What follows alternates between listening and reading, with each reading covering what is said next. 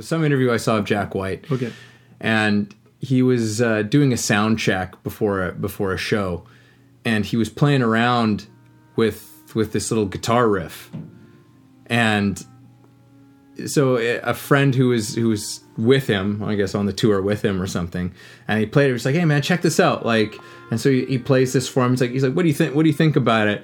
And his friend goes, "I don't know. Like, I don't think it's your best," or whatever sentiment he gave him, but basically just kind of shot him down. Yeah.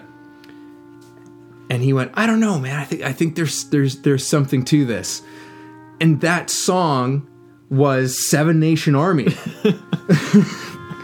Right? Like, it's like Seven Nation Army is...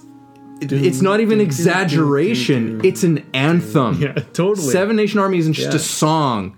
It's a fucking anthem. They play that in arenas to get people fired up. Like, it's something that's transcended just a song. Yeah. You know, like, it's something that just is, there's something primal about it. There's something that just, but had he listened to his friend, he might have just never pursued it, and we'd never have Seven Nation Army. Right.